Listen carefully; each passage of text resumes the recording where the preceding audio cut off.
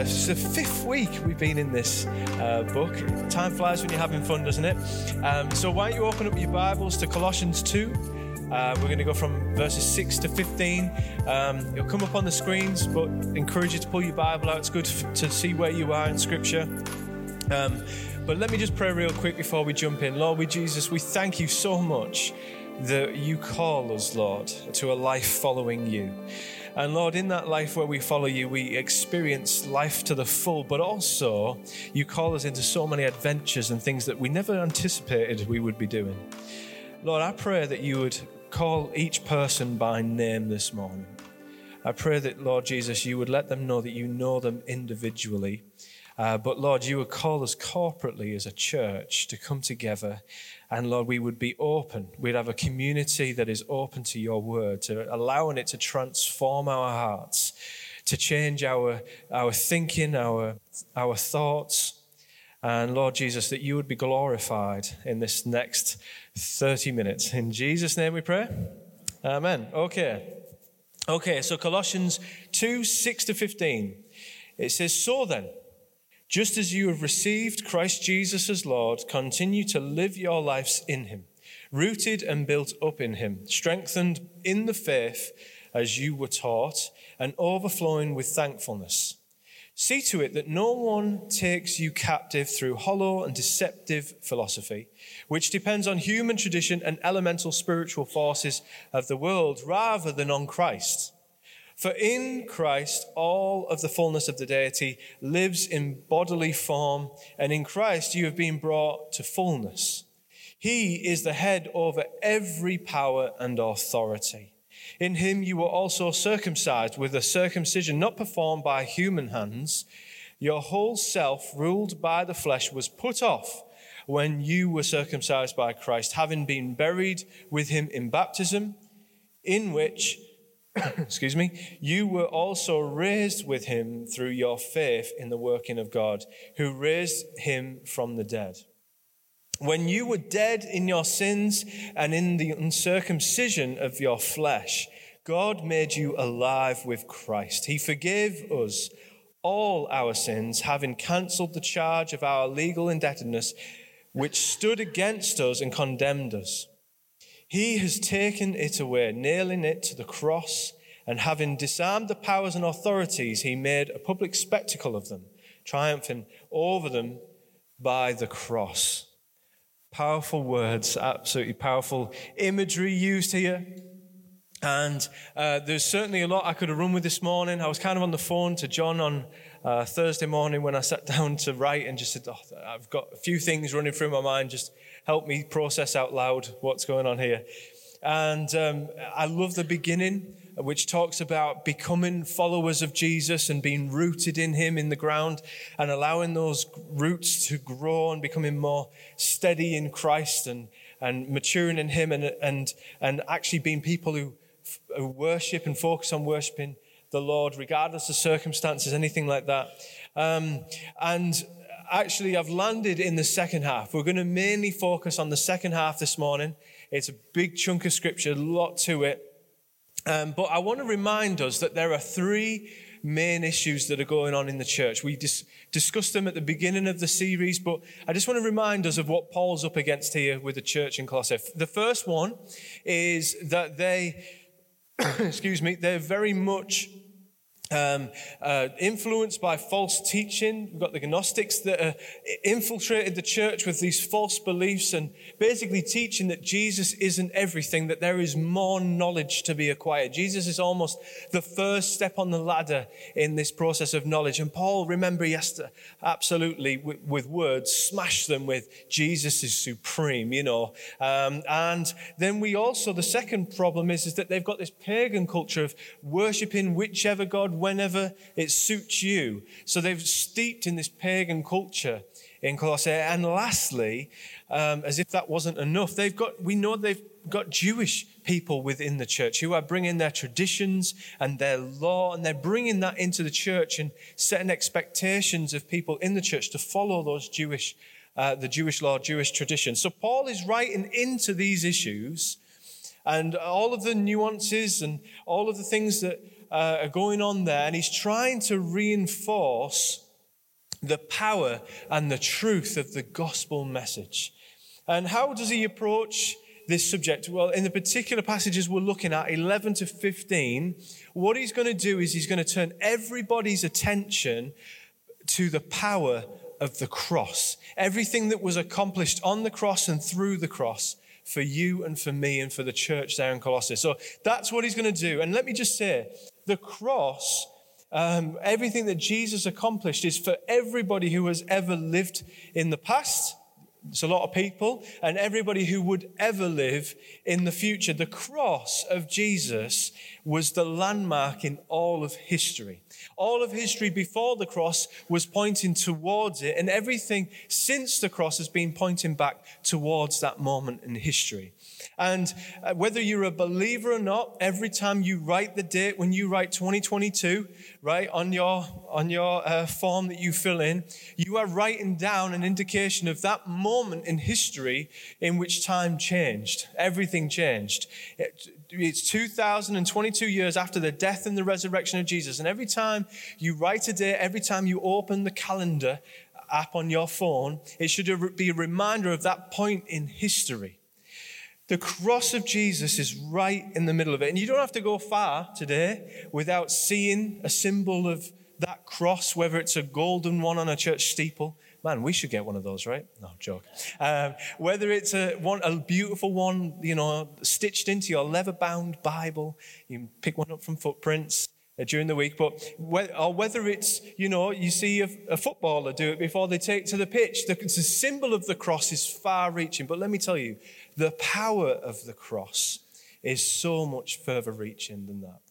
The power and the significance of what it means, it's so powerful. It's so much further reaching. And the power of the cross, let me tell you, I've been a Christian now for over 20 years. It has transformed my life from the inside out. And if you don't know about this power, we're going to talk about it a little bit. But let me tell you, it will transform your life if you allow it.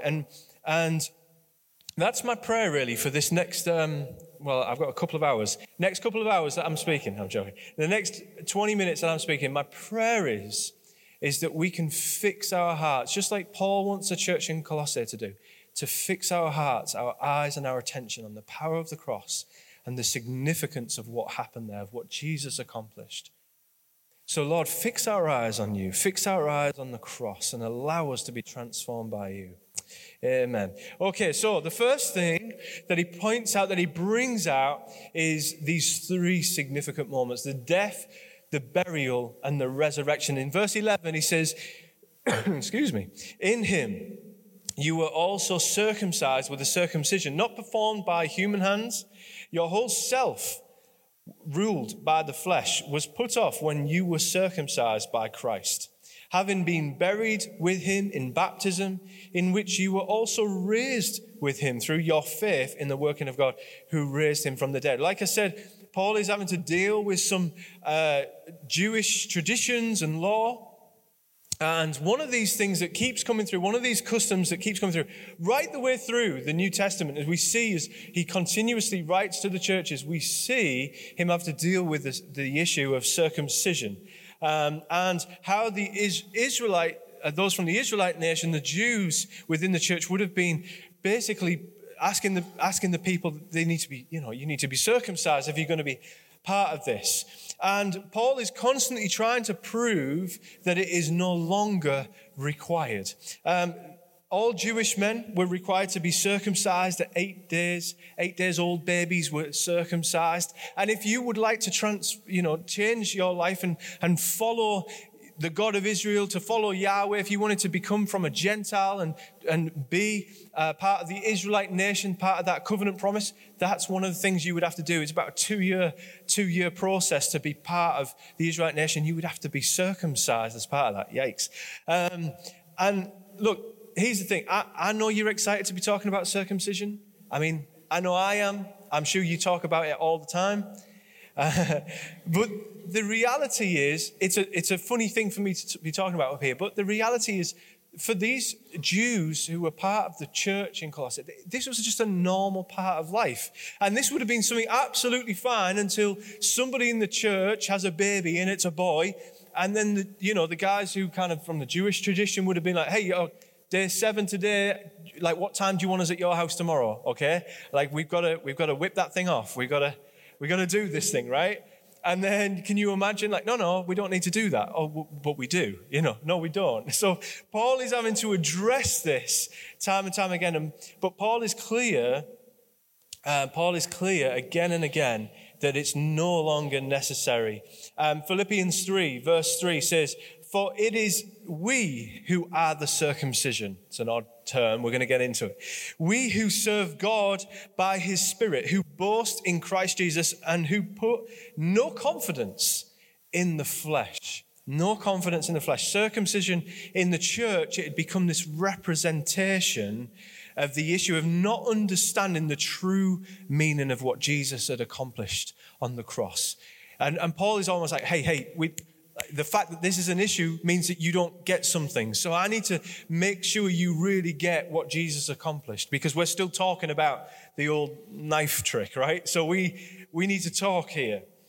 Circumcision involved stripping away a small piece of the flesh, but Paul uses this gruesome metaphor to describe what happened in the crucifixion. He says of the cross, the death of Jesus, it involved not just a stripping away of a small piece of the body, but actually there was this violent removal of his entire body in death. And Paul is saying to the Colossians that all those who were in Christ, actually what happened as believers spiritually, you shared with this circumcision.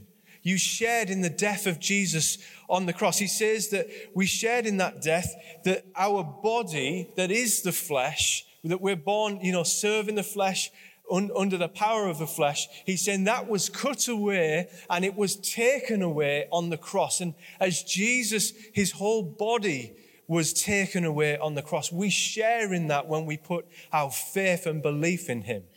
And that's been cut away and is now dead. It's died. It's gone. And the fact that they kept coming back to this showed that they still had a sense of self-righteousness. Like, I need to be circumcised in order to be accepted. And Paul's having to say, like, that's not how it works anymore. Jesus has done everything. You don't need to do anything, right? Other than respond to what Jesus has done. Romans 6 verse 6 says, for we know that our old self, so our flesh, the flesh that we're born into, it died, spiritually speaking, don't worry. It died. It was crucified with him, so that the body that was ruled by sin, spiritually, it is done and it is done away with. It's gone. It's died on the cross. It has been circumcised, cut off. And there is no longer a need for a physical circumcision because there has been a spiritual one. Listen, your old body on the cross, this is so significant.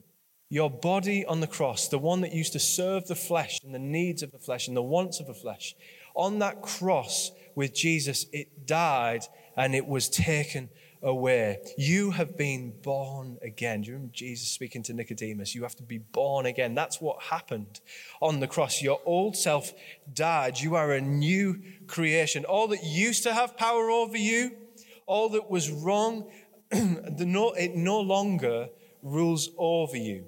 That is not who you are anymore. It's been cut off. It's been circumcised. It's died on the cross.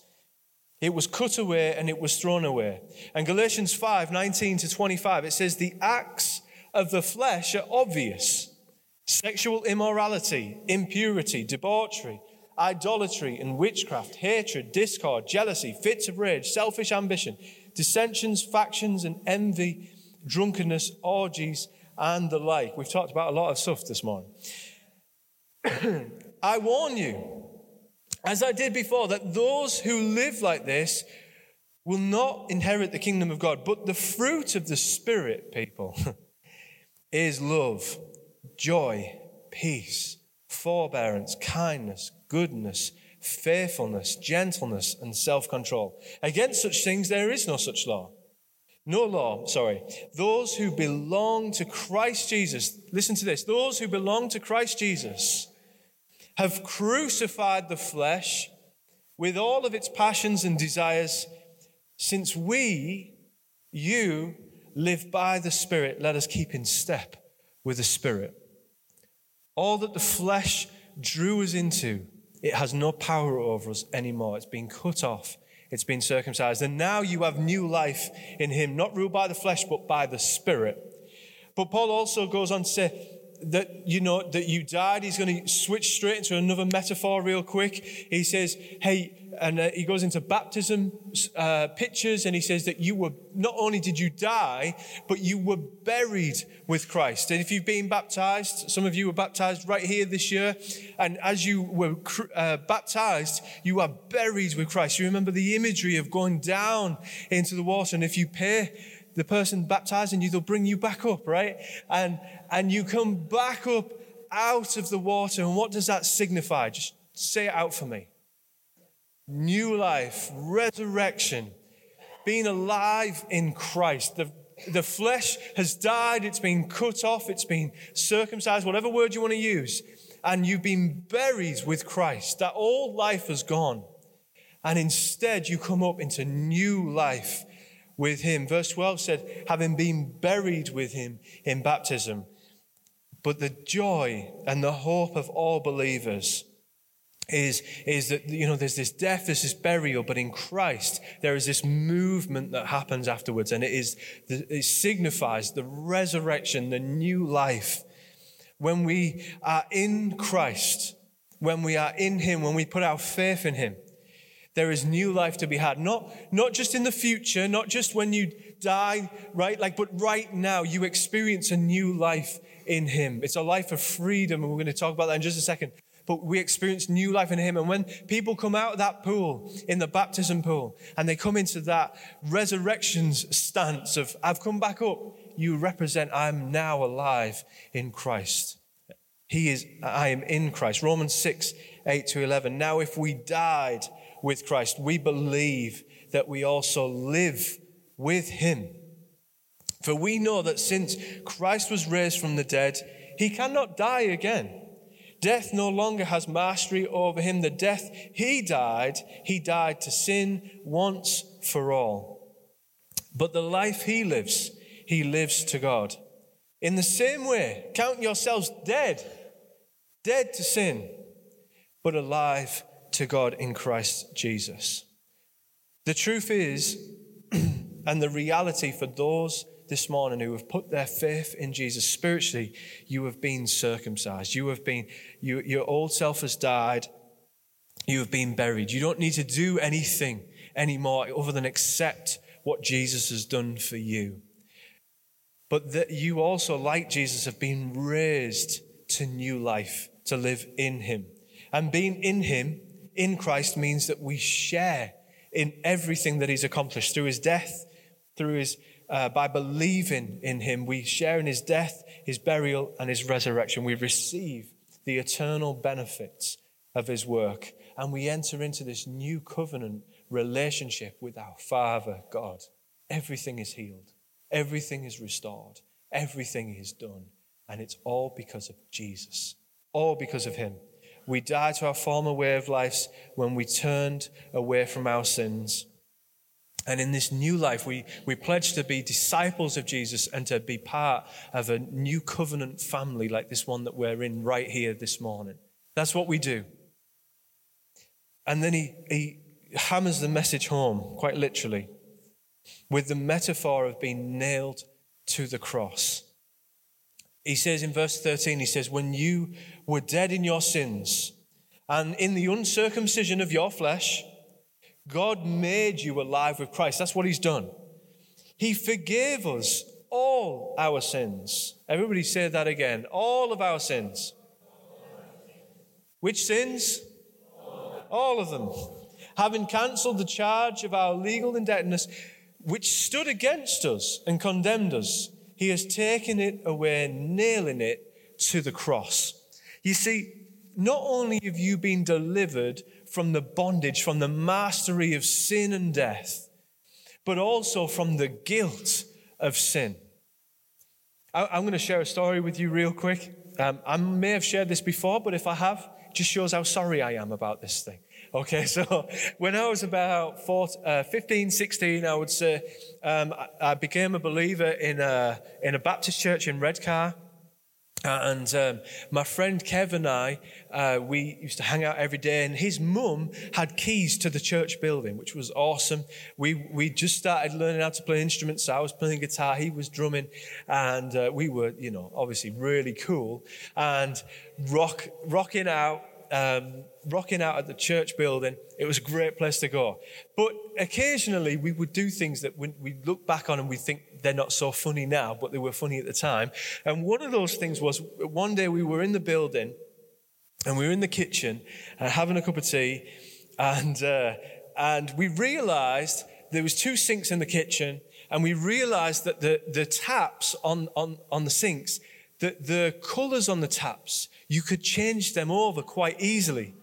So we took the red and switched it to blue and blue to red, and we did it on both sinks. We thought it was quite funny, finished our cup of tea and went back to rocking out. What we didn't realize is Kev's mum, who was obviously part of the church, she managed a homeless charity, and that night they had a meal for around 100 people connected to this charity at that church, in that church building at the hall. And they had about 100 people, and everything went really well until it came time to wash the pots. And all they could get was freezing cold water out the taps. And what they did is they washed the pots in this ice cold water while they waited for the emergency plumber to come out to figure out why the boiler wasn't working properly. Anyway, so after a while of the plumber being there, he realized that the hot was cold and cold was hot. And I'm not proud of that moment. I can't say it's one of my finest moments. Actually, Phil, who led that church, he's here next month speaking as part of the series, so I'm sure he'll tell you how bad I was. But here's the thing, right? I carry a sense of guilt, right, with that story. Like even telling it to you now, like, I feel ashamed. But actually, the reality is that's a funny, silly, stupid teenager story. But the reality is for some people in the room, the stories get a lot worse than that. The stories actually that you carry around with you about the things that you've done, about the things that you've allowed to happen, about the guilt that you carry, about things that maybe you said or things that you didn't intercede into, things where you failed to take action. Actually, you have those stories that are a little bit lighthearted. It was just a bit of fun, didn't realize. But actually, for some of you, the stories get a lot more serious than that. The guilt actually goes a lot deeper than that. The shame goes a lot deeper. There's the times where you didn't step in. You didn't say anything. And you carry that with you, even today. Actually, the things that you do in secret, and then you think, actually, I'm really glad people don't know about that. I don't know if I'd belong anymore. You see, the Bible says that the guilt is our record of debt to God. It's almost like our guilt is like an IOU to God, and it's signed by your own hand. It's signed by us, and it shows all of the sin, all the times that we've sinned against God. We need to, the times where we've brought death into the world, where we've hurt somebody or where we've allowed somebody to be hurt. It's times where we've been greedy or negligent or selfish, or we've been unloving, unkind, or unwilling. And what happens, whether you believe God or not, here's the thing. You know people who believe God and you know people who don't believe God. And the reality is that the weight of guilt and shame, it weighs heavy on everybody. And it gets to a point where for everybody, they get to a tipping point where they can no longer deal with the guilt or the shame that they're carrying. Everybody, whether they believe God's real or not, they get to a point where they can't carry the guilt or the shame anymore. In Roman culture, in Roman society, the images that this would have brought forward from Paul's letter was if you were in debt to somebody, say, for example, John loaned me £1,000, for example, for my gas bill, and he loaned me £1,000, there would be a public notice of my debt to John that would be placed in public. So everybody would know that I am in debt. And the images that this would have brought forward, and actually, in the culture, my relationship would never quite be right with John until I'd paid that debt back to him. That things would have been difficult, right, with that person. And things with God are difficult when you have guilt and shame hanging over you. Your relationship never feels quite right.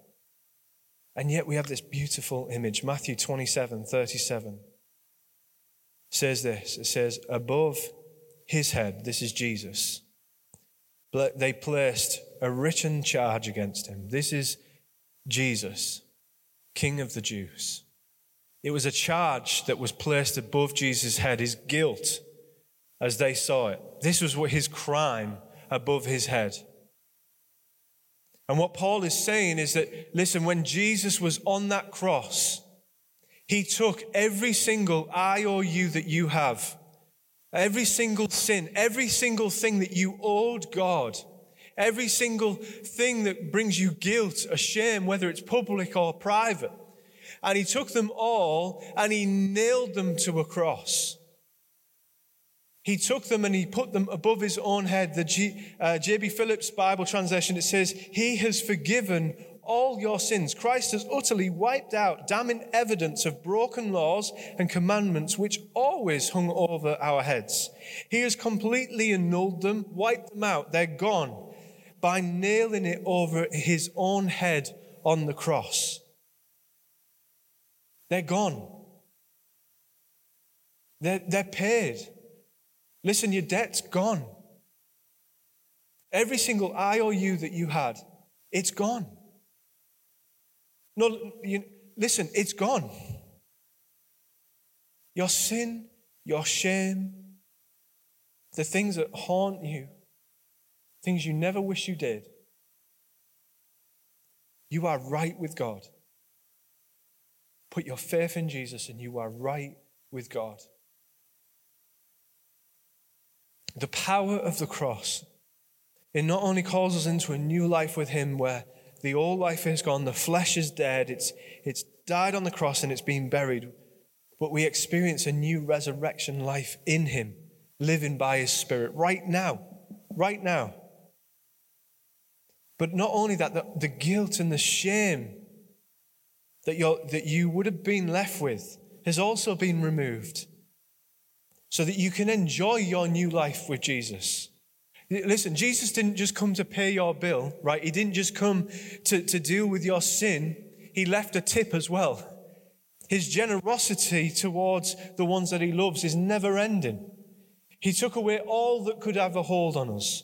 The guilt, the shame, the regret, it's all gone and broken by the power of the cross.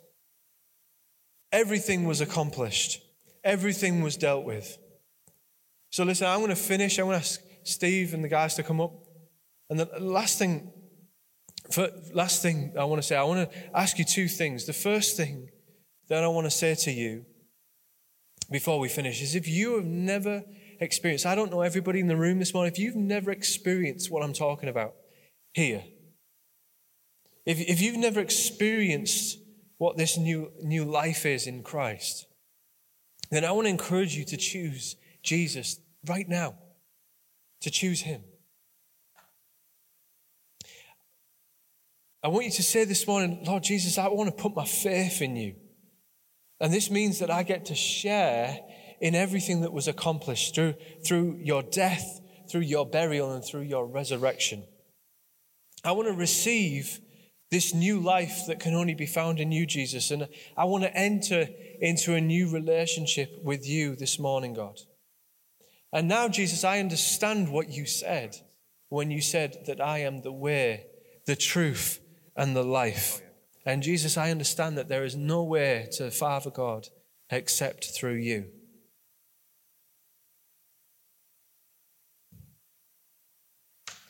And lastly, whether you're a believer in this room or not this morning, I believe that God wants to do some business with us right now. So I'm going to encourage every one of you to stand.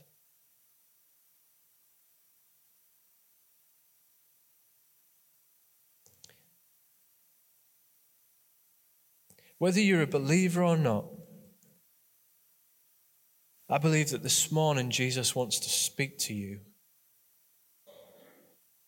And he wants to take something from your life and nail it to the cross. Maybe you walked in this morning, actually, and you just said, Jesus, I'm just so ashamed. I don't know what to do. I just feel Jesus wants to say to you this morning, it's paid for. I paid for it. It's taken away. Come on, let's nail it to the cross. It has no power over you anymore. Romans 8 says, therefore there is now no condemnation for those who are in Christ Jesus. No condemnation for you.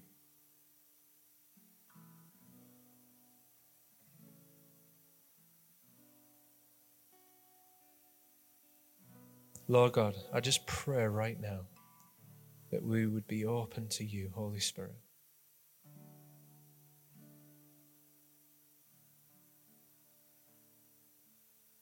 Holy Spirit, come and fill this room. Speak to us of the truths of what you've done in our lives.